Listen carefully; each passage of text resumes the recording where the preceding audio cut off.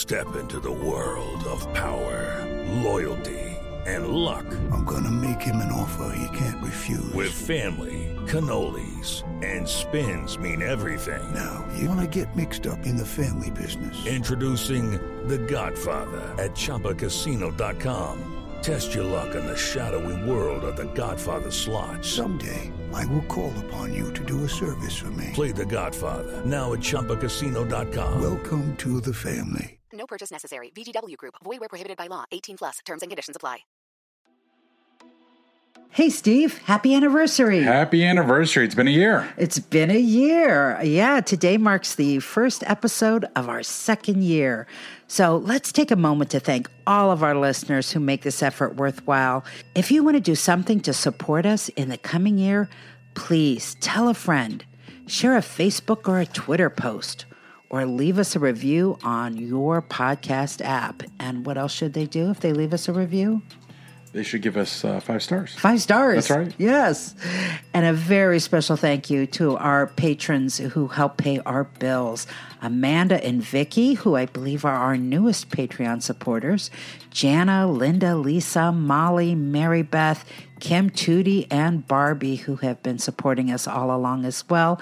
If you want to join them, look for the Patreon button on our website, ohiomysteries.com, where you can also access special content, even at the $1 a month tier level. Yeah, we have a lot of stuff up there. That's right. What a deal. So back to our regular programming, Steve. How about a little music to start us off?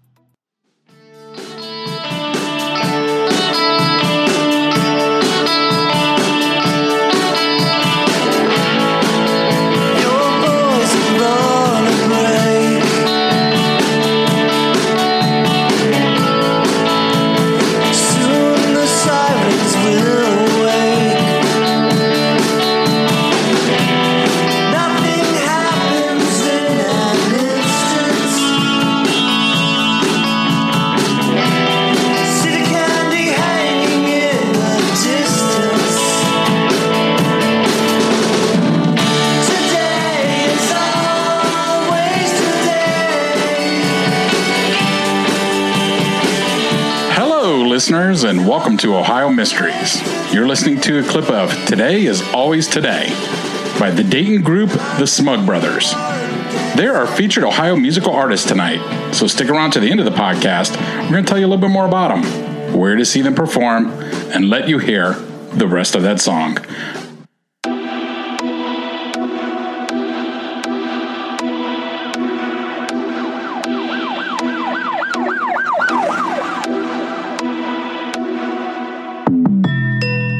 But right now, you know what time it is. Let's throw another log on the fire, campers.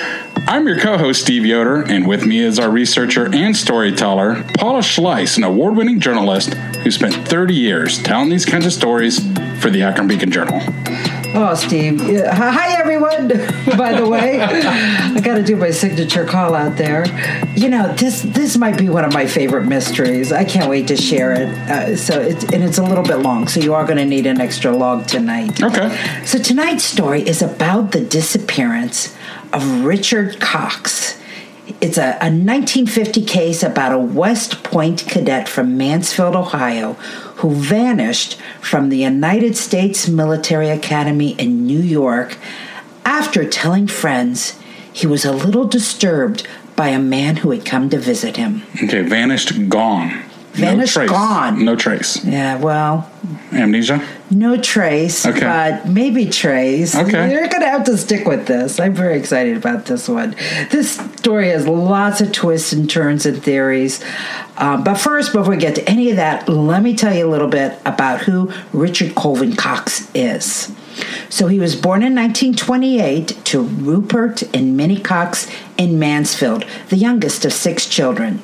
And he grew up on 3rd Street before his parents moved to Cook Road. I like throwing in these little details because if you're from that area... Yeah, it's always nice to say, hey, I know where Cook Road is. Exactly. So his parents were Christian scientists. They didn't believe in modern medicine, and that was something that might have actually contributed to his father's death from diabetes when Richard was just 10 years old. Richard's mom, Minnie, took over her husband's business, the Rupert Cox Insurance Agency, and she supported her family. Now, Richard, many folks called him Dick, by the way, was a hardworking youth. He loved sports, and he was sports editor of the Mansfield High School newspaper for 2 years. But he didn't participate in sports himself because he always had an after-school job. He was bright, he was admired, he was president of his class at Mansfield High School during his sophomore year.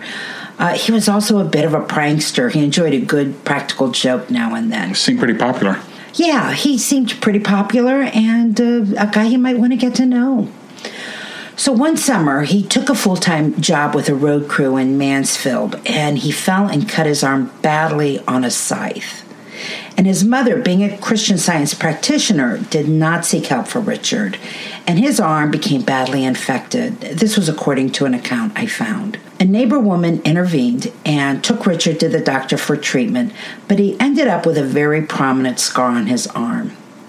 Now, Richard graduated from Mansfield High School in 1946, and that fall, he enlisted in the U.S. Army. He joined what was called the United States Constabulary, a police and security force used in U.S. occupation zones in Germany after the end of World War II.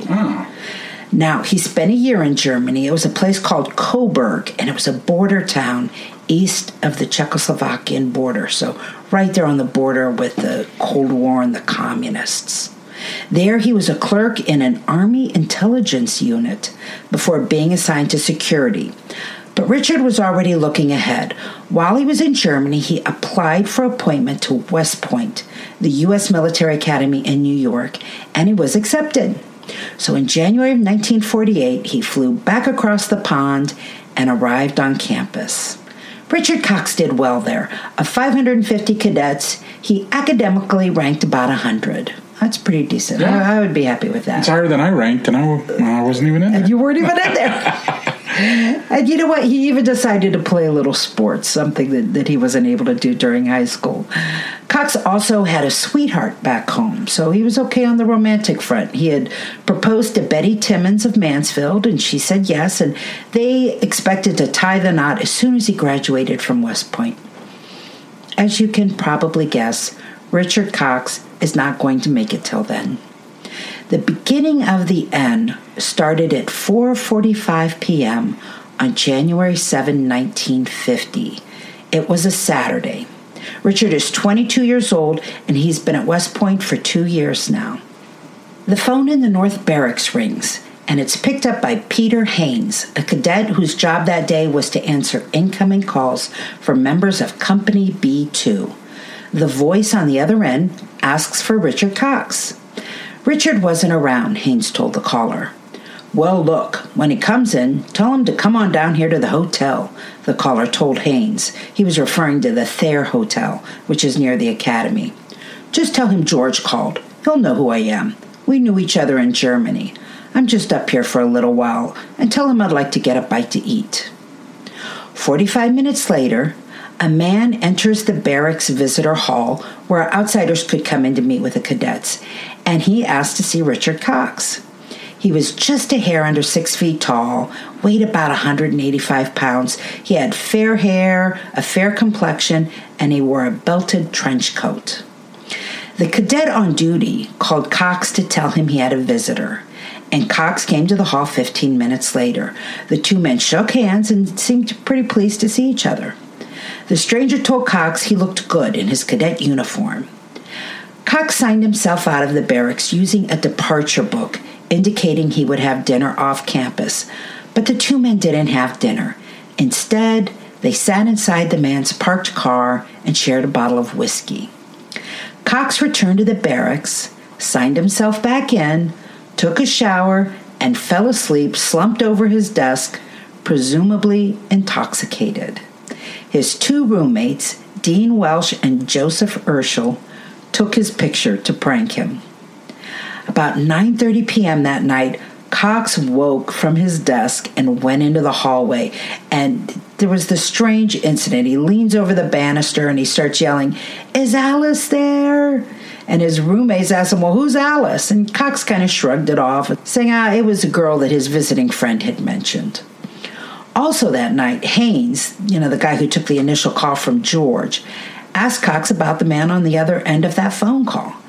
Cox denied knowing him, saying the man had claimed to know him in Germany, but he didn't think so. Cox did something else strange that night. He went back down to the hall where he had signed in and out of that departure book, and he altered the time to make it appear as if he had attended the 6:30 p.m. dinner on campus instead of going off with his friend. So he kind of made it look like he was somewhere where he wasn't? Yeah, like he didn't leave. If he'd been caught doing that, he could have been charged with violating the cadet honor code and expelled. But nobody would even know he had done this until an investigation finds it 2 years later. Anyway, the next morning, this George was apparently weighing on Cox's mind because he told his roommates about this guy. He said George was a former U.S. Army Ranger who served in the same unit as Cox in Germany. He said the man liked to brag about killing and castrating German soldiers during the war, and that he had gotten a German girl pregnant, then hanged her to get rid of the problem.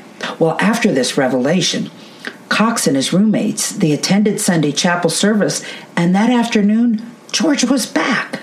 Cox signed himself out yet again to meet him, and then returned back to the hall at 4:30 p.m.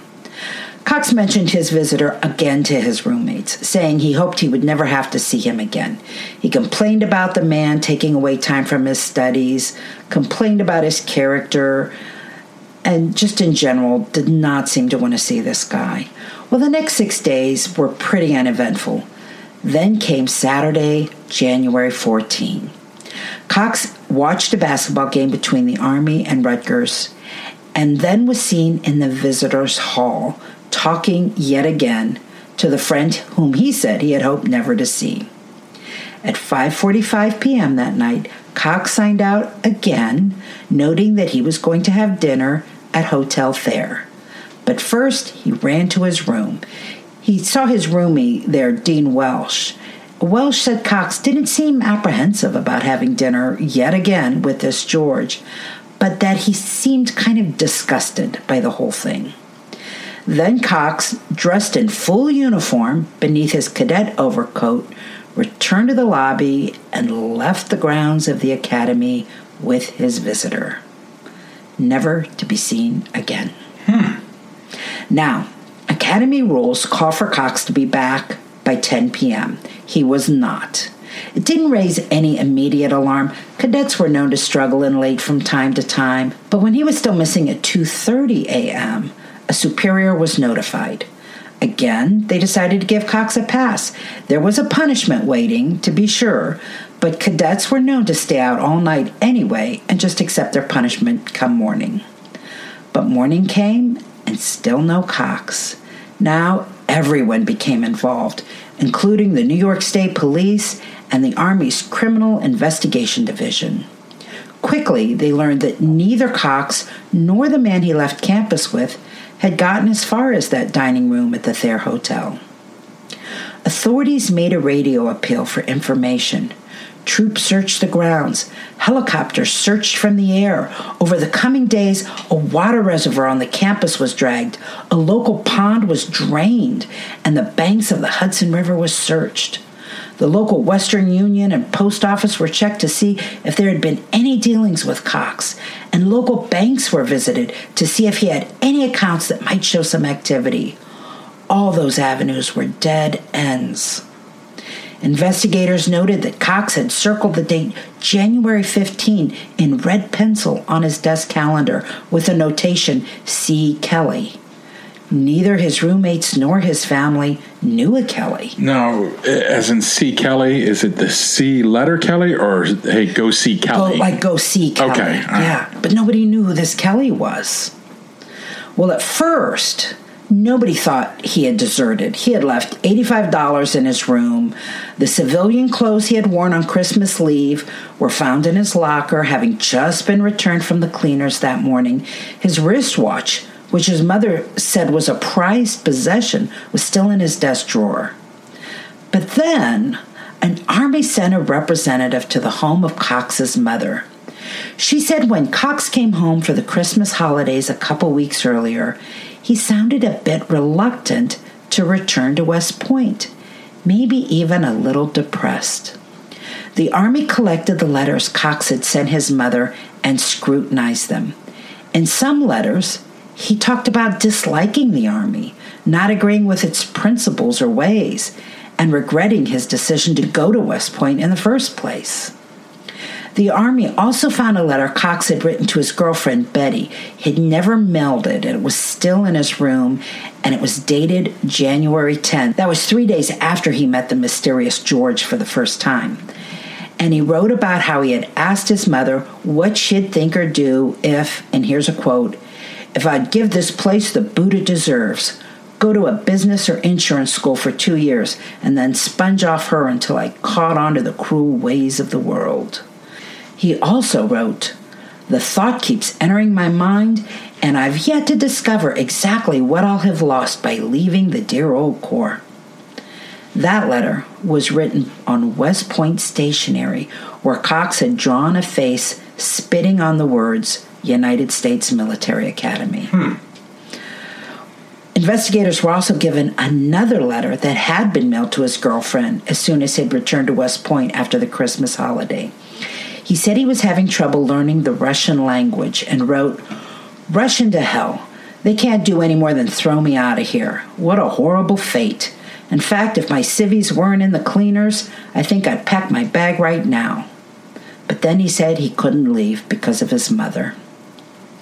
On February 11, 1950, the U.S. Army asked the FBI to join the investigation. At that time, the Army declared Cox a fugitive deserter. No wonder. I mean, those letters were pretty, damning. But one of the first items on the FBI's agenda was to learn more about yet another letter, this one a complete surprise. Turns out, during Christmas break, Cox had written to a woman in Germany. How did the military know this? Because a week or two after he disappeared, the letter came back to West Point marked undeliverable. And this is really interesting. The FBI opens it to find it addressed to a woman named Rosemary Vogel, asking if she'd like to exchange letters with him. He reminded Ms. Vogel that the two of them had met when his Army buddy Joseph Groner had taken him to visit her family in Lichtenfels, West Germany, in the summer of 1947. He reminded her that they had gone boating with her and her brother. He also mentioned he was studying the Russian language and included some Russian phrases that the FBI could not decipher. And then he said, "It's not too easy a language, not too good at people to deal with either." Then he closed the letter by asking her, "What is the Russian situation in Lichtenfels and the vicinity?" And then he wrote, "I'm very interested in the Russian situation, of course, or anything else you'd like to tell me, and let me know if there is anything I can do for you." Well, the FBI, they're wondering, is this some kind of code in this letter? They turned it over to cryptograph experts while beginning their search for Rosemary Vogel. It took a year for them to find her. In February of 1951, agents found her in, of all places, Chicago. She said she didn't remember Richard Cox. Records show she had come to the U.S. in 1948. That would have been a year after Cox had said he met her. And she had married a U.S. Army sergeant named William Paget. The FBI marked Rosemary Vogel another dead end. Anyway, the manhunt for Cox continued for 2 months, and during that time, the military had a change of heart. Apparently, whatever their research was showing, they started to believe it unlikely that Cox would leave his family without word. On March 15, 1950, Cox was listed as absent without leave. At that time, Lieutenant Colonel Edwin Howell, West Point's provost marshal, told the media, "I am convinced this is foul play. I'm sure we will not find the man alive. I can only think that Cox has been done in by George, or they were both done in by somebody else." Well, the Army tried to find this man known only as George. They instructed investigators to find any military associate of Cox with the first, middle, or last name of George, then expanded the search to include any American soldier who served in Germany from 1946 to 1949. And they found a George. He had served with Cox in the intelligence unit in Coburg, West Germany. He had combat experience. He fit the physical description of witnesses. He even had a Russian-born immigrant wife whose name was Alicia. That fact brought to mind the story of how Cox had shouted the name Alice after walking from his drunken nap. That George, whose last name was never made public, had an alibi. Family members confirmed it. He could not have been in West Point at the time that Cox's visitor was seen. He also passed a polygraph. But then again, the man himself was a trained polygraph operator. Investigators also talked to that Joseph Groner. He was the Army buddy who took Cox to see the German woman Rosemary Vogel back in 1947. Groner and Cox were still good friends. Some might say they were even best friends. Groner was watched closely by the FBI in the days after Cox vanished, but they came to believe Groner wasn't involved at all. The worldwide coverage led to lots of tips.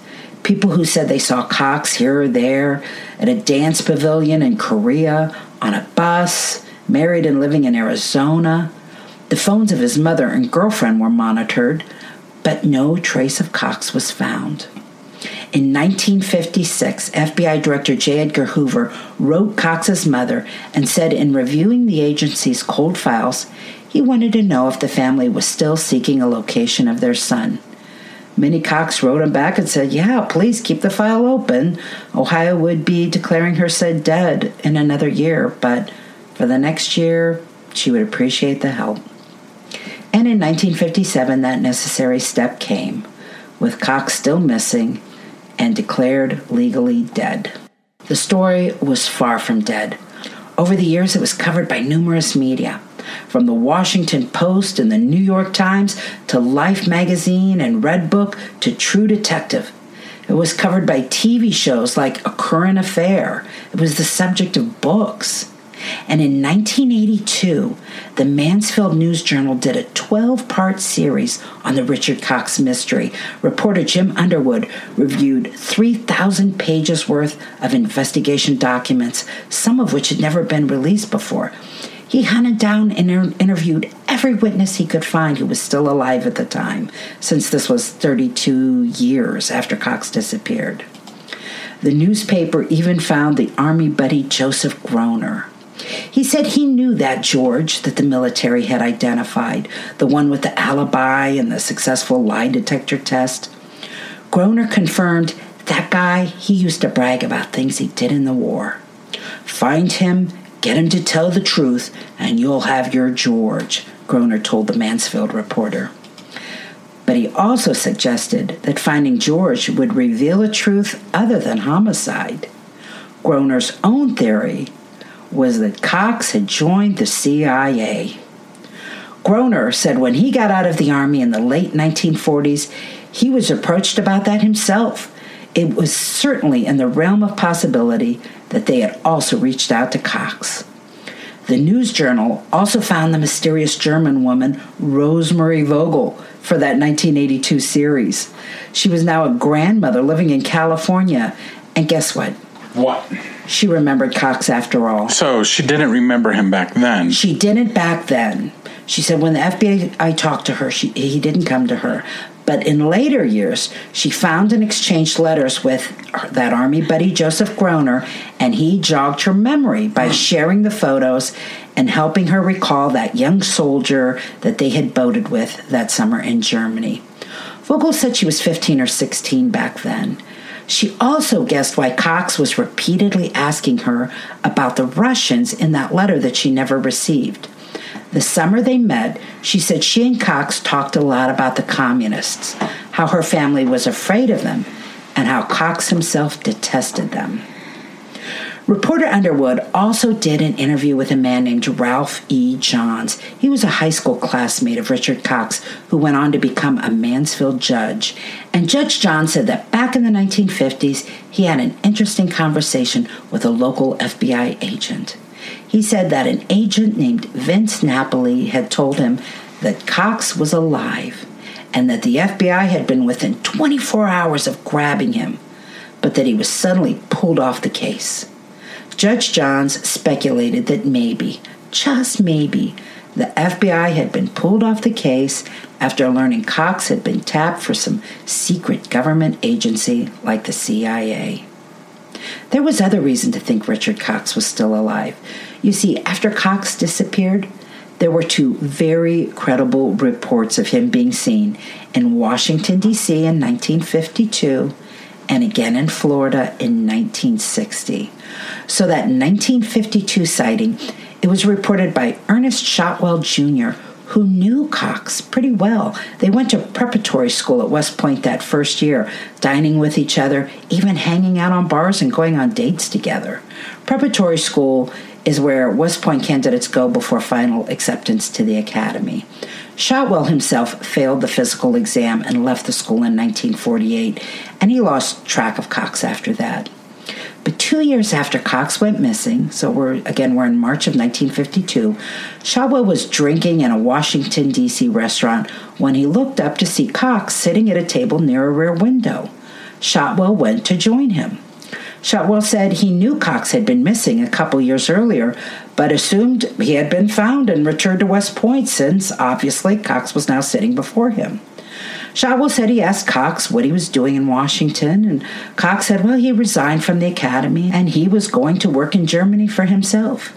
He didn't say what kind of work. He also appeared really uncomfortable.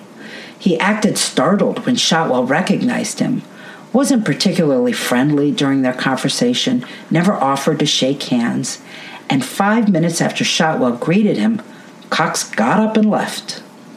Authorities, however, didn't know about this sighting until 2 years later because, as I said, Shotwell assumed Cox was no longer missing. It wasn't until Shotwell saw a story about Cox in a magazine that he reported his conversation to the FBI. So just to reaffirm the timing here, Cox disappeared in 50, Shotwell saw him in 52, then reported seeing him to the FBI in 54. That means the trail is already 2 years cold when FBI agents descend on the restaurant where that meeting took place. They found an employee who looked at Cox's picture and said it resembled a man who occasionally had breakfast at the restaurant. Cox must have saw the risk in having been seen because surveillance at the restaurant for several months turned up nothing. The second sighting that suggested Cox might still be alive was in May of 1960. It involved an FBI informant who was sitting at a bar near Orlando, Florida. He was chatting with a pretty girl named Allie. Allie said she was from Key West and was waiting for her date to arrive. And when Allie's date entered the bar, he identified himself to the stranger as R.C. Mansfield. The woman later called him Richard.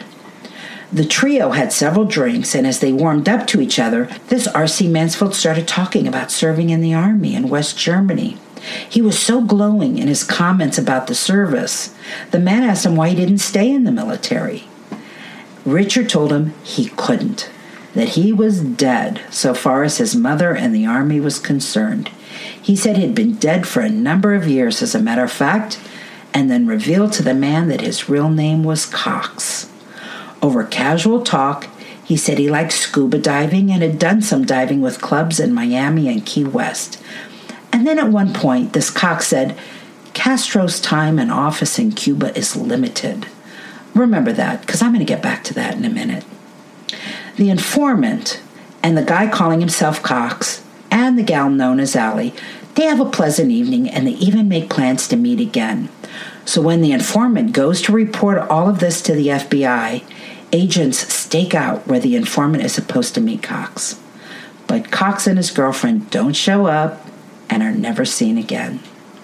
The FBI thought this was a real legitimate encounter. Their informant had a very reliable track record, and since Cox had been missing a decade at this point, it was a case that had been out of the news and not of the fresh variety that brings crackpots out of the woodwork.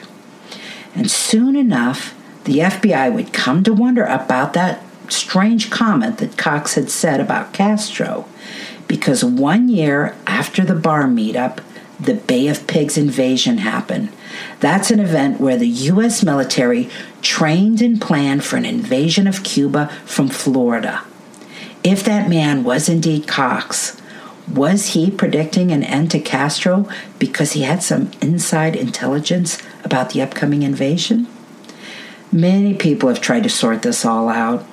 In 1996, an author, Harry Mayhofer, wrote a book called Oblivion, in which he recounted a decade-long research effort by a man named Marshall Jacobs. Jacobs was a retired high school history who had become obsessed with the Cox case.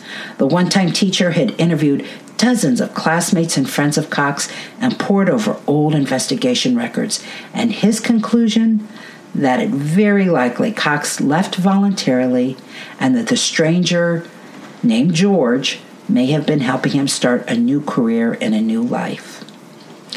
And then there was the story of William K. Hill, a retired U.S. Army sergeant who served with Cox in Coburg, West Germany. Hill said his and Cox's duties brought them in almost daily contact with U.S. and Soviet intelligence agents. In a 1982 interview with the Mansfield News Journal, Hill said back in 1947, Cox and he were assigned to accompany some Secret Service agents to the border between East and West Germany. There, an argument between U.S. and Russian agents broke out. One side opened fire, and he and Cox returned fire. Cox killed one of the Russian agents. Hill also told investigators that he knew George. That George had killed that pregnant German girl and dumped her body in a boxcar, and that the Army covered it up to avoid embarrassment. And get this, Hill said he knew an Alice. He said Richard Cox lived with an Alice in Germany. It's probably a good time to remind you that the FBI informant in Orlando, Florida, said the man alleging to be Richard Cox was with a girlfriend named Allie. Kind of makes you wonder. All right. In 1982, Cox's sisters told the Mansfield Reporter that they still believed their brother had been murdered. They said there was no way he would have lived out his entire life without ever contacting the people who left him. Whether a deserter, a secret agent, or the victim of foul play, Richard Colvin Cox remains the only West Point cadet to have disappeared without a trace. In 1976, a U.S. Army memo advised that the Cox case was officially closed as far as they were concerned, and that Cox was no longer wanted by the Army. I'm kind of leaning to CIA myself, too, but it also has ties to, I'm sure James Renner will find this interesting, is Murrah Murray. She wasn't a cadet at the time because she quit before going in front of the honor board because she was going to get pretty much tossed out after that, but there's another one who kind of went missing. Maybe they're both CIA. All right. Well, this is a good time to bring on our armchair detective.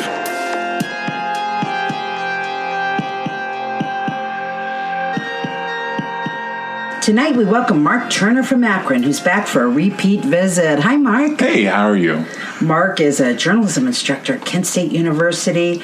And Mark, the last time you were with us, we tackled a really fascinating case of the disappearance of Mel Wiley. Mel Wiley, yeah. Yes, you remember that one? I do, very much. You know, this case reminds me of that a bit, and that truly this story could go either way. Absolutely. It could be foul play, or it could be somebody just walked away from one life to start another. Absolutely. So, Mark, I'm a little curious as to whether your theory on this case changed as you received more detail. As I was looking things up, I looked at the Life magazine article to kind of get some ideas about, what avenues I should follow.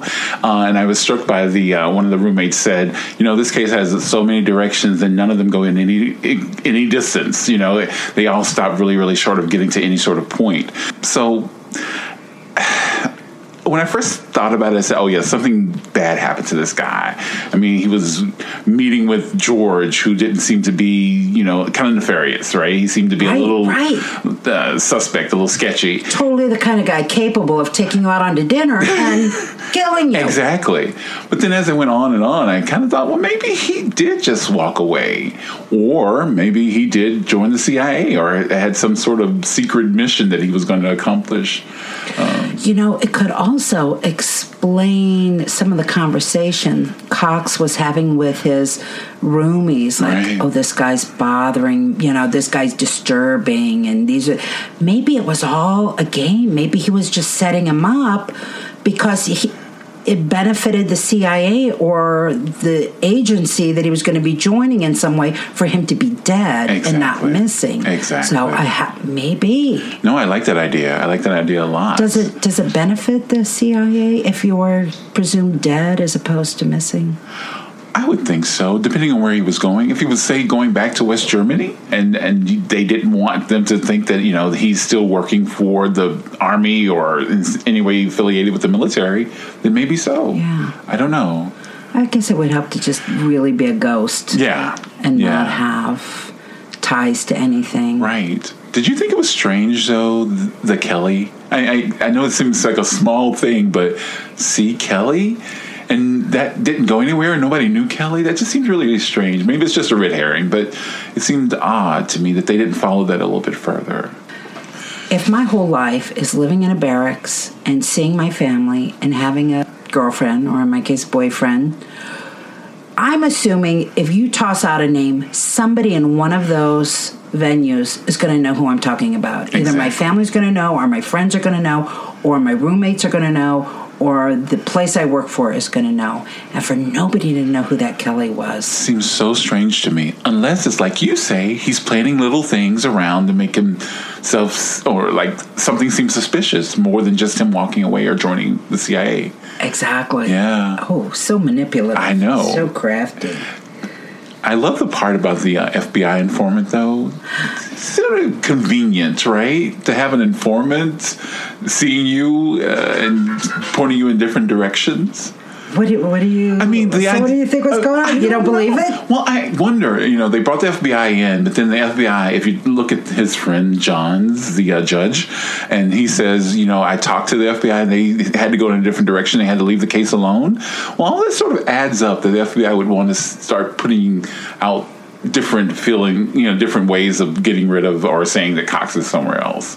So, I don't know. It just seems strange that it was so convenient to have this informant pop up in Orlando, Florida, describe him perfectly, describe Alice or Allie perfectly. It just seemed a little convenient. You're absolutely right. I mean, what are the chances that an FBI informant is going to be at the bar where one of the most famous missing people shows up and reveals his life story to him? Right, tells them That's everything. Weird. Yeah, it just seemed really strange. I bought it. Did you? I was buying it. Okay. Maybe it may be true. It may be true. Maybe you've got me rethinking that. Good. You know who I do buy? Who? Is the Shotwell at the restaurant in Washington, D.C. Yes. Because this guy's just not seeing him from a distance, and then people are saying, well, maybe you didn't see right. Right. He actually sat down and had a conversation with the guy. Exactly. I'm thinking that's 100% slam dunk for me. Absolutely. And the way he said he acted afterwards. Yeah. Yeah, I think you're right. And I buy Shotwell's story that, hey, I didn't report it because I assumed if I'm sitting here talking to him, he'd be found. He was found. Yeah. He's back. I'm the one who's, lost track of what's going on in this case. Yeah. Why do you think he left everything behind, though? The wristwatch, the money, which I looked up, by the way, and it's worth the $85 would have been worth around $900 in today's money. Whoa! So that's not a small amount of money if you're trying to become different or leave your life behind. And your wristwatch, you would have had a real good excuse to take that because nobody's going to think that you wouldn't be wearing it, right? Even. Yeah. So, I think if you're going to set up the case for you to be dead, you have to do certain things, and that includes leaving everything behind. That's true. So there are no excuses. But I was going to ask you, the one thing that always catches me when I think about people disappearing is if you're going to leave your mother and your 5 siblings and never see them again, what is going on in your life that enables you to be able to do that? And one thing that I did in this case is I shared that weird little story about how his mom didn't get him help when he was injured and how his dad probably died because of his extreme religious beliefs. And I actually put that in there because I wanted to use that. I'm not judging them at all, but it is a possibility that when he joined the military, he became very worldly. Maybe he had less in common with his family, and maybe that's why it was easier for him to walk away and never see his family again. I totally agree. I think the idea that you have become worldly, I mean, he went to West Germany. He obviously had some experiences there. He killed a Russian agent. You're right. You're not the same person anymore, right? No. And I think people look and say, how is my, do I change these people's lives in any way? And he probably could see himself being completely separate and them going on with their lives and him going on with his life. Yeah. So I think you're right. I think he probably saw himself as distant from them now or then. Now, there was a point, another thing I wanted to bring up, there was a point where the U.S. Army actually declared him a deserter. Right. For good reason. Yes. So, I'm reading these letters. I'm betting my next paycheck that this guy has deserted. Right. Okay. Drawing a face, spitting on the West Point logo. Like, okay, deserted. And then a month later they come out and this guy says, you know what, we think he's dead. We think he's been murdered. Him and possibly even George, either by George or him and George are both dead. Right. And I'm thinking, whoa, what caused that conclusion? Because you still haven't shown me anything that indicates anything other than desertion. So do you think maybe, the CIA is a government agency. The military is the government. Do you think somebody high up in one got to somebody high up in the other and said, we need this guy to be dead. Could you stop calling him a deserter? Right. No, that makes perfect sense. It feels too conspiracy-oriented. I'm really not one of those people who believe in all the conspiracies going on, but that one feels genuine. Like organically, that's how they would work together to make this look this way. I like the way you put that, organically. That's exactly what it feels like, because I just don't see a reason for changing your mind on this. No, that's a 180, and it's so quickly. Yeah. So especially when there's no evidence that comes up that he's been murdered. Right. There's no oh look, we found his bloody shirt, so now we're going to say it's foul play. Nothing happened. No. Just an opinion. Right. I think an opinion planted by a supervisor. Okay, so then we have that weird little thing where he goes down and changes the time on his departure book. Yeah. Must have been important to him for some reason, but nobody's figured it out. No, it doesn't make any sense. Why was it important to have dinner or believe to have dinner on the base, on campus? I don't know. I think it's a sign that he was manipulating the whole scenario, and whatever was happening, he needed that to be some evidence. Only nobody was smart enough to figure out what that was. Right. So he knew that it was important, but we didn't. Now, the letter to Rosemary Vogel. Oh. What was that letter about? What was he doing? I'm really, there's one key thing in there for me is they had phrases that he wrote in Russian that they couldn't decipher or couldn't understand. Well, if it's Russian, couldn't you just get a translator? Right. I think it said something that was probably more spy-like. He's more cryptic than that. So that was a very Russian-centered kind of conversation that he wanted to have with her. It was a lot going on in that letter, but it all seemed to lean more toward some sort of, I need to know some information about these people and about these communists than it was about, hey, old friend, how's the lake? Yeah, I didn't get to see the entire letter, but I did not get the impression it was romantic. No. And the word that comes to mind is grooming. Yes. I'm wondering if that was just a first step, and maybe I met somebody over there who hated the communists like me. Maybe I can start grooming them in my new role since I'm going to be joining the CIA. Exactly. Maybe? I'm making a contact. Yeah. Now, Allie. That name is too much of a stretch to think that the Alice that he was shouting down the banister and the Alice that he reportedly lived with in Germany is the Allie that's in the Florida barn? I think it's all the same woman. Couldn't it be? Maybe I just want it to be for his sake, going off and having this maybe love interest, but that's just way too close together, right? I think so too. Yeah, I think that's all the same person. I think so too. You know? I think that's another reason why it would make it so easy for him to leave his fiancée. He had another girl. Exactly. And somebody that he apparently maybe had fallen in love with before he had even proposed. So. Right. And then finally, it appears to me that the military identified who George was. You get that impression that guy was George. Yes. George was George. The George that they met, yeah, absolutely. So I'm thinking that they probably just said, yeah, that's not him because, again, supervisor gets the word, cut it off. We don't want you to head down that way. Right. And so they just come out and say, yeah, we found a George. It wasn't him.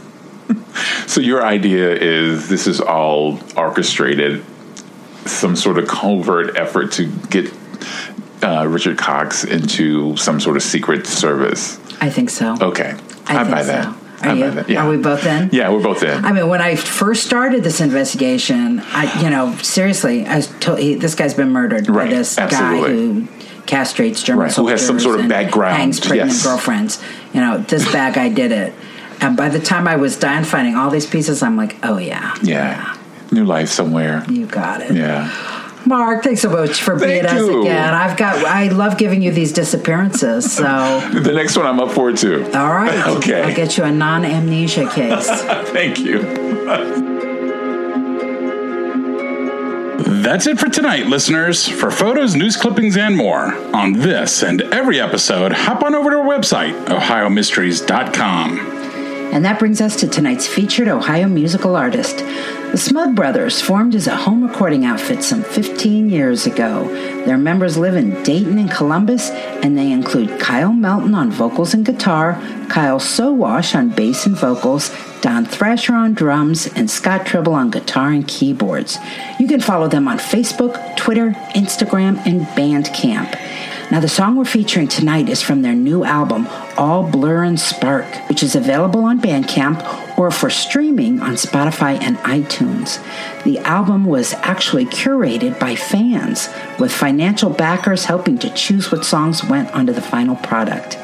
And all the songs recorded in Melton's basement. Thank you, Melton, for letting them record in your basement. Yes, indeed. Well, let's have a listen. Here's the full version of Today Is Always Today by the Smug Brothers. Enjoy, and we'll see you here next week for another episode of Ohio Mysteries.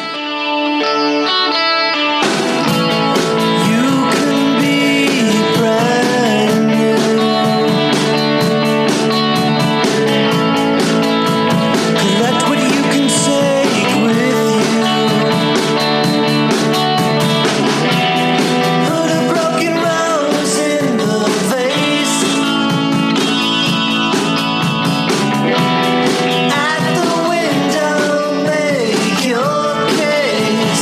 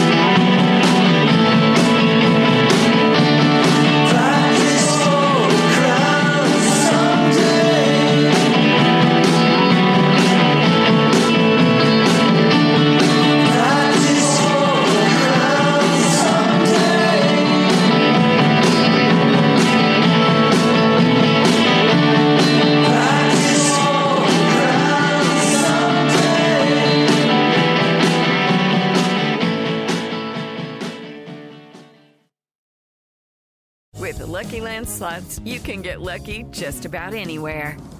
This is your captain speaking. We've got clear runway and the weather's fine, but we're just going to circle up here a while and get lucky. No, nothing like that. It's just these cash prizes add up quick. So I suggest you sit back, keep your tray table upright, and start getting lucky. Play for free at LuckyLandSlots.com. Are you feeling lucky? No purchase necessary. Void where prohibited by law. 18+ terms and conditions apply. See website for details.